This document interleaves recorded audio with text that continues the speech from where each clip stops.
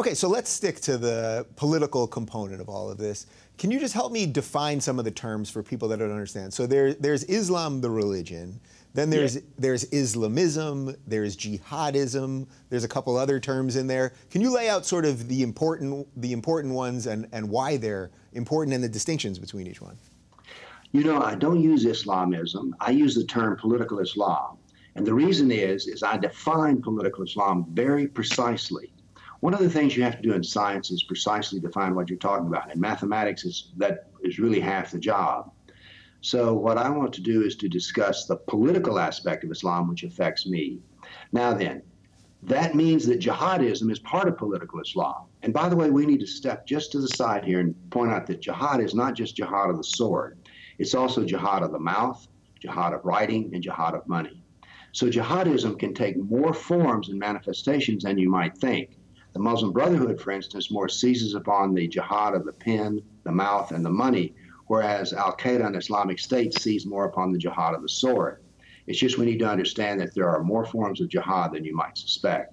Well, so when people talk about radical jihad or violent jihad, that's really, we're talking about blowing things up, beheading people, the killing and all that stuff.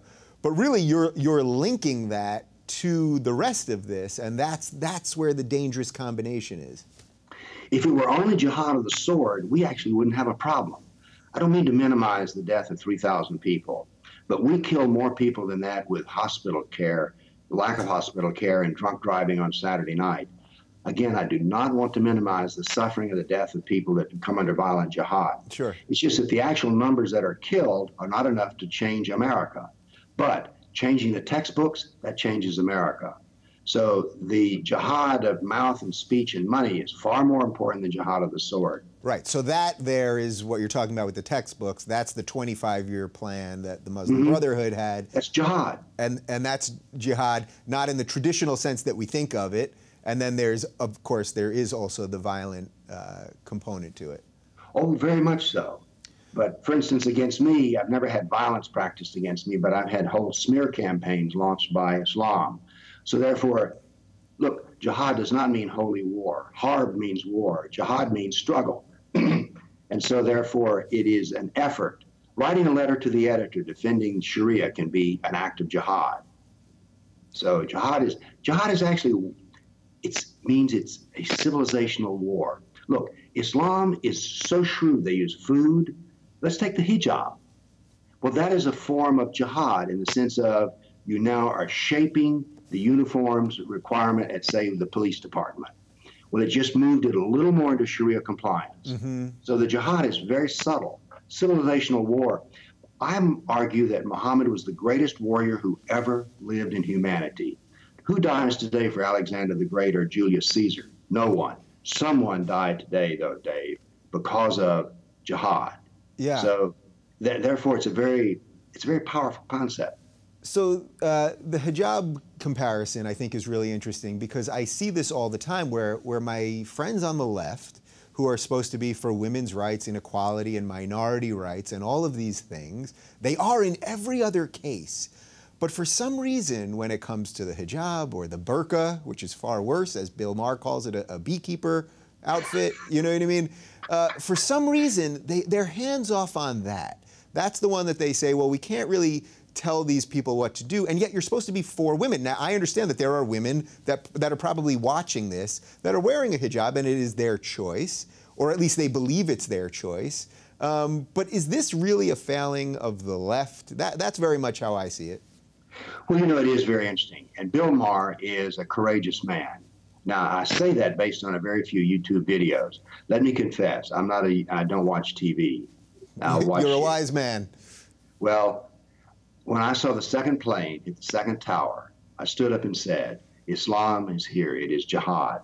And in that moment, I turned off the television, and I saw that all of my life study of religion was now going to come into play, that I would do nothing but explain to my fellow citizens what Islam really means.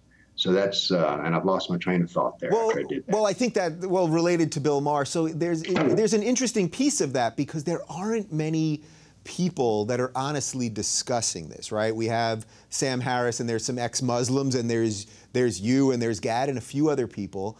And then because of that, because of the lack of discussion around it, we keep handing the conversation to people that come in with easy answers, a la Donald Trump, ban all Muslims. So that's really why I wanted to have you on to discuss this stuff, because you've put yourself on the line related to this. And as you said, you haven't been attacked physically, but it doesn't come without cost to talk about this stuff. Well, I just returned from a talk in North Carolina. I gave it Sunday. There were protesters outside. The president of a local college said that I should be banned from speaking. There were protests from many people that I should not be heard. So, and by the way, I would like to say that doesn't affect me at all. But knowing there are hostile people in the audience does affect me. It's just that I suck it up and go on. Yeah. So what were they protesting? They were protesting saying that you were using hate speech, I'm guessing, or something along those lines. Yes. As a matter of fact, you may want to turn the set off right now. This whole exercise that you and I have been sharing is an exercise in hate speech, Islamophobia, racism. That's the oddest one. What has Islam got to do with race? And I finally figured it out. Racist is just the worst word they can use in open conversation on TV. If you were on the street, they'd use another word. Right. And all they're trying to do is insult you. Right, and that's the chilling effect, because nobody wants to be called a racist, right? And once they I don't either, and I'm not a racist. And you know, as Douglas Murray, who you may be familiar with, the British author, I've had him on the show, and he basically has said these people are so ill-intentioned with their insults that we can't pay any mind to them anymore. And I think that's pretty much what you just said. The only one I paid any mind to, I never defend. If you call me a racist, I say sure. Call me an Islamophobe, right. The only one that I defended myself against was not the charge of being unstable by the college president, but the fact that I should not be allowed to speak. And that's when I challenged him to a debate. I said, bring out your best scholars and we will debate the following thesis. There is no good for the kafir in political Islam. See, I've handed you a real easy topic, sir. All you have to do is show one good thing. So piece of cake, let's do it. But I want free and open discussion, and that means that I'm not going to call you a racist, a hater, and Islamophobe. I try not to interrupt people when they talk. I try not to raise my voice, and I try not to ever insult, because I don't want those things for myself. And yet I find that the left, this is what they do. I would love to debate a leftist on the subject of political Islam. I don't have any problem with that at all. I do have a problem being called a racist, hater, Islamophobe, bigot. Yeah, you know. But I don't try to deny it. I've learned it's like a tar baby. If someone calls you a racist, Islamophobe, hater, bigot, it's like, don't even go there. Because how do you deny it? You're fighting on their terms. Yeah. So what I try to do is to move it to facts. I mean, I love that, and that's literally everything that I do my show about is to let's talk about the facts here. Let's not get lost in all the feelings, and let's not sling all these words at each other that kill the conversation. Interestingly, people have asked me, they've said, well, why don't you have some of these apologists, you know, some of these well-known Western apologists, people who have probably said plenty of unpleasant things about you, why don't I have them on my show? And one of my responses is, first off, if some of them want to come on, they're welcome, because just as you said, I will debate if they want to debate, or I'll interview them if they want to interview. But what my main issue with it is that many of the bigger players in this space have proven themselves so dishonest time and again that it ultimately becomes a waste of mental energy for people like us, right? If you were to debate someone that you felt was so misintentioned, what's the point at the end of the day? Well, we could at least try. I mean, I'm willing to give you 3 strikes. Let's give it a try. Yeah. But I think we do have to learn how to discuss these issues. And Dave, it's not just these issues. There's issues. I want to step off of just a side path here because It does affect us. At Vanderbilt University, which is my undergraduate school here in Nashville, Carol Swain made a remark which she said was politically incorrect. It was trauma for the students. It was front page news in the largest newspaper in Tennessee. The president of Vanderbilt said we'd fire her, but we can't because she's tenured. Then, here's the critical thing. They established a psychological hotline for those students who were traumatized about hearing an idea that they were offended by. Dave, my question is, how do I get on this short list of people who cannot be offended? Well, listen, as a white man, as a cisgendered white man, and I could probably think of a couple other buzzwords, you're in a lot of trouble. You're not going to be on any of those lists. I've noticed this. Yeah, you're not going to. So I soldier on. Okay, so for the nominal Muslim, for the average person who doesn't necessarily believe in the book literally, but enjoys some of the traditions, some of the food, some of the family aspects of this, sort of like most Jews in America are basically secular, but enjoy some of the holidays and traditions and things of that nature. What's the outreach plan for these people? Because these are the people we're supposed to be trying to get, right? Well, I always like to bring up the subject of Muhammad and to discuss the life of Muhammad. It's very interesting to ask questions of a Muslim to see what they know about Islam. The most astounding thing is usually you find they don't know anything to speak of at all. When I was in Munich, Germany, a Muslim was standing there who identified himself as Muslim, and he had a beer in his hand. I said, "Is that beer halal?" Then I asked him, I said, "Are you familiar with the Sunnah of Muhammad?" And he was sort of quizzical. I says, "You know, the Hadith, the Sirah, have you read those?" "No." I said, "Have you read the Quran, all of it?" He said, "Well, no. But I have an uncle who's a mullah." I said, "We don't need the mullah, we need Muhammad. You need Muhammad." So I love to ask Muslims questions about what they've actually read.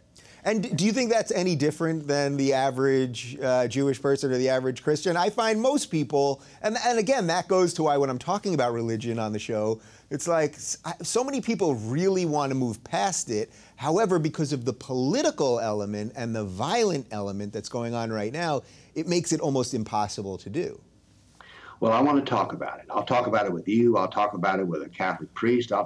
Look, I'm kind of like I used to be young, believe it or not. And when I was young, if you wanted to talk about sex, I was all ears. But now that as an old man, I'm all about Islam. So I'll talk about it with anybody. And so that's what I try to do. And by the way, I do talk about it with Muslims. I've debated with Muslims, just had, conversations. So I think that Islam, political Islam, is an incredibly fascinating topic. And so I've devoted my life to talking about it because the answer to Islam is Islam. I tell people to cut a diamond, you need a diamond. And to cut Islam, you need Muhammad. And by the way, notice what I said there. Forget about the Quran. It's too difficult to read, and it was deliberately made difficult to read. But anybody can understand the life of Muhammad.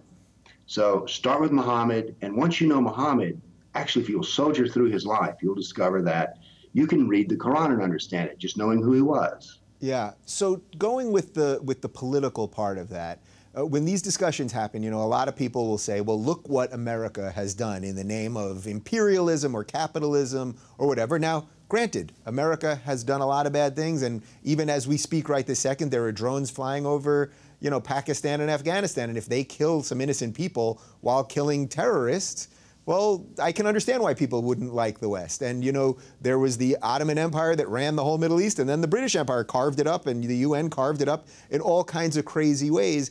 So a lot of them will say, well, if all of that happened and you happen to be a certain religion, your religion would become sort of intertwined with the political part of that. Do you think that's a fair critique? No, that's not a fair critique at all. It wants to take Islam only as an event that happened since colonialism. We've got to remember, the United States has been in existence a very short period of time. And what I like to point out is the origins of Islam are what give it its roots, and the origins of Islam are based on expansion by sword. Remember, in the history of Muhammad's life, the religion of Islam did not bring him success, but the politics of Islam through jihad brought him complete success. This happened in the year 632 when he died. This was a little bit before Europe was the power it is now, and it was a little bit before. So we need to have an explanation about Islam that will include all of Islam, not just what happened since the colonialism of the Europeans in the Middle East. That is, we need answers which explain everything. And the answers about the doctrine explain everything, what happened in the Middle East today and what happened 1,400 years ago. So what do you make of the fact that so many of the attacks that we see in the Middle East, I mean, just in the last couple of days, bombs blowing up all over Iraq. Iraq, which is now, at this very moment, seems like it's crumbling worse than it's crumbled in the last 10 years. I mean, these are jihadists that are blowing up mosques. So that's not the right? There's a form of jihad which I call jihad of purification. Let me give you an example. When Muhammad died, the first caliph was Abu Bakr, which actually is the name of the current caliph of Islamic State. Yeah. That was not an accident. And so when Muhammad died, a whole lot of Muslims says, you know, the Islam thing's been kind of cool, but we're out of here. Abu Bakr says, not so fast. You can't leave. So therefore, the first war fought by Islam was the Ridda Wars, which are the wars of apostasy. So this is what happens in the very beginning. So because of that, basically, you're saying that on any of these given attacks, they can just look at there's ways that they can look at the other and say that they're not quite authentic. They're not authentic. So therefore, this is jihad of purification. I've done some statistical study based on the raw data found in the religionofpeace.com. And what I discovered is that for every kafir who dies in jihad, there's roughly 2 Muslims. This is over the period of the last, I think, since 9/11. So therefore, the person most apt to kill a Muslim is, surprise, not a drone, but another Muslim. But they're killing them for reasons of authenticity. They're hypocrites or they're apostates. They're not good enough Muslims. In particular, Islamic State is Sunni, and they'll kill the Shia in a heartbeat. Yeah, so that's exactly where I was going to go, actually. Can you explain a little bit about the difference between Sunni and Shia? Because we have strange alliances here in the United States with different regimes, depending on whether they're Sunni or Shia, like our friends, I suppose, the Saudis. They're very confusing as to what's going on with them. But can you explain what the difference between Sunni and Shia is? First, let me say the difference makes no difference. Let's start with that. The question is really moot. Here's why. Remember, I'm not about religion, and I'm about the politics that affects me. Right. You see, the Shia say that the caliph should only be a descendant of Muhammad, and in particular Ali, whereas the Sunnis say that any man who follows the Sunnah, hence Sunni, is capable of being caliph. So this is the distinction. But it really goes back to bad blood between different political elements in Muhammad's day. But why do I say it doesn't make any difference to me? Because the Shia and the Sunni have a doctrine of jihad against the kafir. They have a doctrine of deception. So in the critical elements, that of which affects me, I'm like, who cares? Right. So from my viewpoint, I can't tell the difference. What do you make of the Christian community right now, the political side of Christianity that is watching Christians, all sorts of sects of Christianity, being kicked out of the Middle East, communities that have existed there for thousands of years, being kicked out right now by ISIS and all kinds of other groups, and holy sites being destroyed left and right, and they're not saying anything? What does that tell you about the political state of Christianity? Bankrupt, morally bankrupt. I stand in churches and condemn them for saying you've lost the ability for righteous anger. Your own scriptures teach you that you're to take care of the persecuted, and yet you will do nothing. Why will you do nothing? Because you don't want to be called a bigot and a hater. You have reduced all of Christianity down to 2 syllables. Be nice. But let me tell you something. Jesus was not a nice man. He was a kind man, but he was capable of debate. He was capable of argumentation. He was capable of offending the powerful. So you need to stop this niceness and become a follower of who you say you are. What a wonderful distinction that is, because people think, what would Jesus do? And it's sort of be nice. But you're really making a great point there. He fought the power. He did the right thing. If you believe in historical Jesus, he did the right thing. But that's different than just being nice. Oh, listen, and by the way, I have nothing against being nice. But a steady diet of nice is like having the buffet have nothing but ice cream pie, candy cake, and chocolate on it. It's like nice is the dessert. You need it, it's nice, but you need much more than that. No, and by the way, when I condemn Christians, I always follow up with this parenthetical expression. I'm only condemning 95% of you. How do they take that? Well, with a small smile, because I've already condemned them, and they're stood in their own church, and I've said, the Christians have become a people who are kind, compassionate, loving, caring, sensitive, but without courage. I said, you have only compassion, you have no courage. And this is not the way to be. In the founding of this nation, Christianity was a civilizational force. But now that I tell them, your influence no longer goes beyond your parking lot. Yeah, I mean, that's really a fascinating thing. And I guess the proof in that is that if you were to look at the nations that are majority Christian, pretty much in all of them, people of all religions are allowed to live peacefully without having religion imposed on them. Not to say we don't have hardcore fundamentalist Christians here who do get involved in politics and a strong Christian right, which fortunately in America is getting less powerful. But basically, you can live in a Christian nation as an other and be okay. But is there any example of that in an Islamic country where you can live as an other and truly be equal? Well, let's just run through. Turkey used to be Christian. North Africa used to be Christian. Egypt used to be Christian. Afghanistan used to be Buddhist. Pakistan used to be Hindu. Persia was even half Christian. Where is that Christianity today? Malaysia used to be Hindu. Where is that Hinduism today? Where's the Hinduism found in Pakistan? So I'm giving you here different examples. Now, what they say is well, you know, whether we can live in harmony, but how does it work out in history? And what it works out in history is I call it the law of Islamic saturation. Once Islam enters a society and the Sharia starts taking hold, it will, over enough period of time, become completely saturated with Islam. Yeah, was it you that had laid out certain percentages of these things, where if they hit certain, like 4% of the No, someone else did that. It sounds like my work, and I'd love to take credit for it, but I cannot. Yeah, somebody did it. I'm not sure who. Well, somebody will tell us in the comments section, sort of laying out percentages and saying, you know, certain population points hit certain changes that then change things societally and in terms of laws and things like that. It's very much in your line of thinking, I think. Yes, and it is true. The more Muslims are there, the more Islamic the society becomes, and the more demands they make upon that society. Yeah. So let's be clear here to wrap this thing up, because in the 50 some odd minutes that we've been talking, I haven't sensed one even slight twang of bigotry, or certainly not racism or xenophobia or Islamophobia, because as we said, it's a made-up word.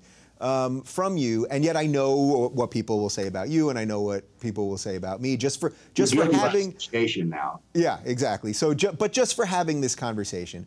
So, I guess my last question to you is: what is the best for the average person that's watching this, that hears you, and that wants to do good, and may have Muslim neighbors that they're friends with, and may be married to a Muslim person, or whatever it is? What's the best way that you think the average person out there that cares about this can help spread this message that you're spreading, which really is of peace and equality, but it's dealing with some tough stuff? Well, I'm an educator, and what I say is you have to educate yourself. Now, you can use my books or other books, but you must learn the life of Muhammad, not the fake biographies that are put out like by Karen Armstrong, but something based on the Sirah. And really, that's my message. Know Muhammad. And you need to understand what the Sharia is. The Sharia is far more subtle than you think. And we need to resist any further advance of Sharia. And we do this with knowledge of who Muhammad is, who he was, and therefore we don't want the progression that went with Muhammad, which was from peaceful religion to violent politics. Well, there you go. I hope that even my friends on the left who I disagree on this will be able to watch this and say, okay, that was an honest conversation, and let's try to have some difficult discussions. But I'd love to have you back in a couple months, and we'll keep talking about this, because there's so much. I mean, we barely got into anything. Oh, here, we haven't discussed women's issues. We haven't even started. Well, we could do a whole show on Muhammad and the Jews. Yeah, I mean, we did an hour. We basically did about what? We did 30 seconds on women. I don't think we said the word gay once. We really did 30 seconds on the Jews. All right, so you will definitely come back. Oh, yes. As you can tell, I enjoy these kind of conversations. After all, this is what my life is. Welcome to my life.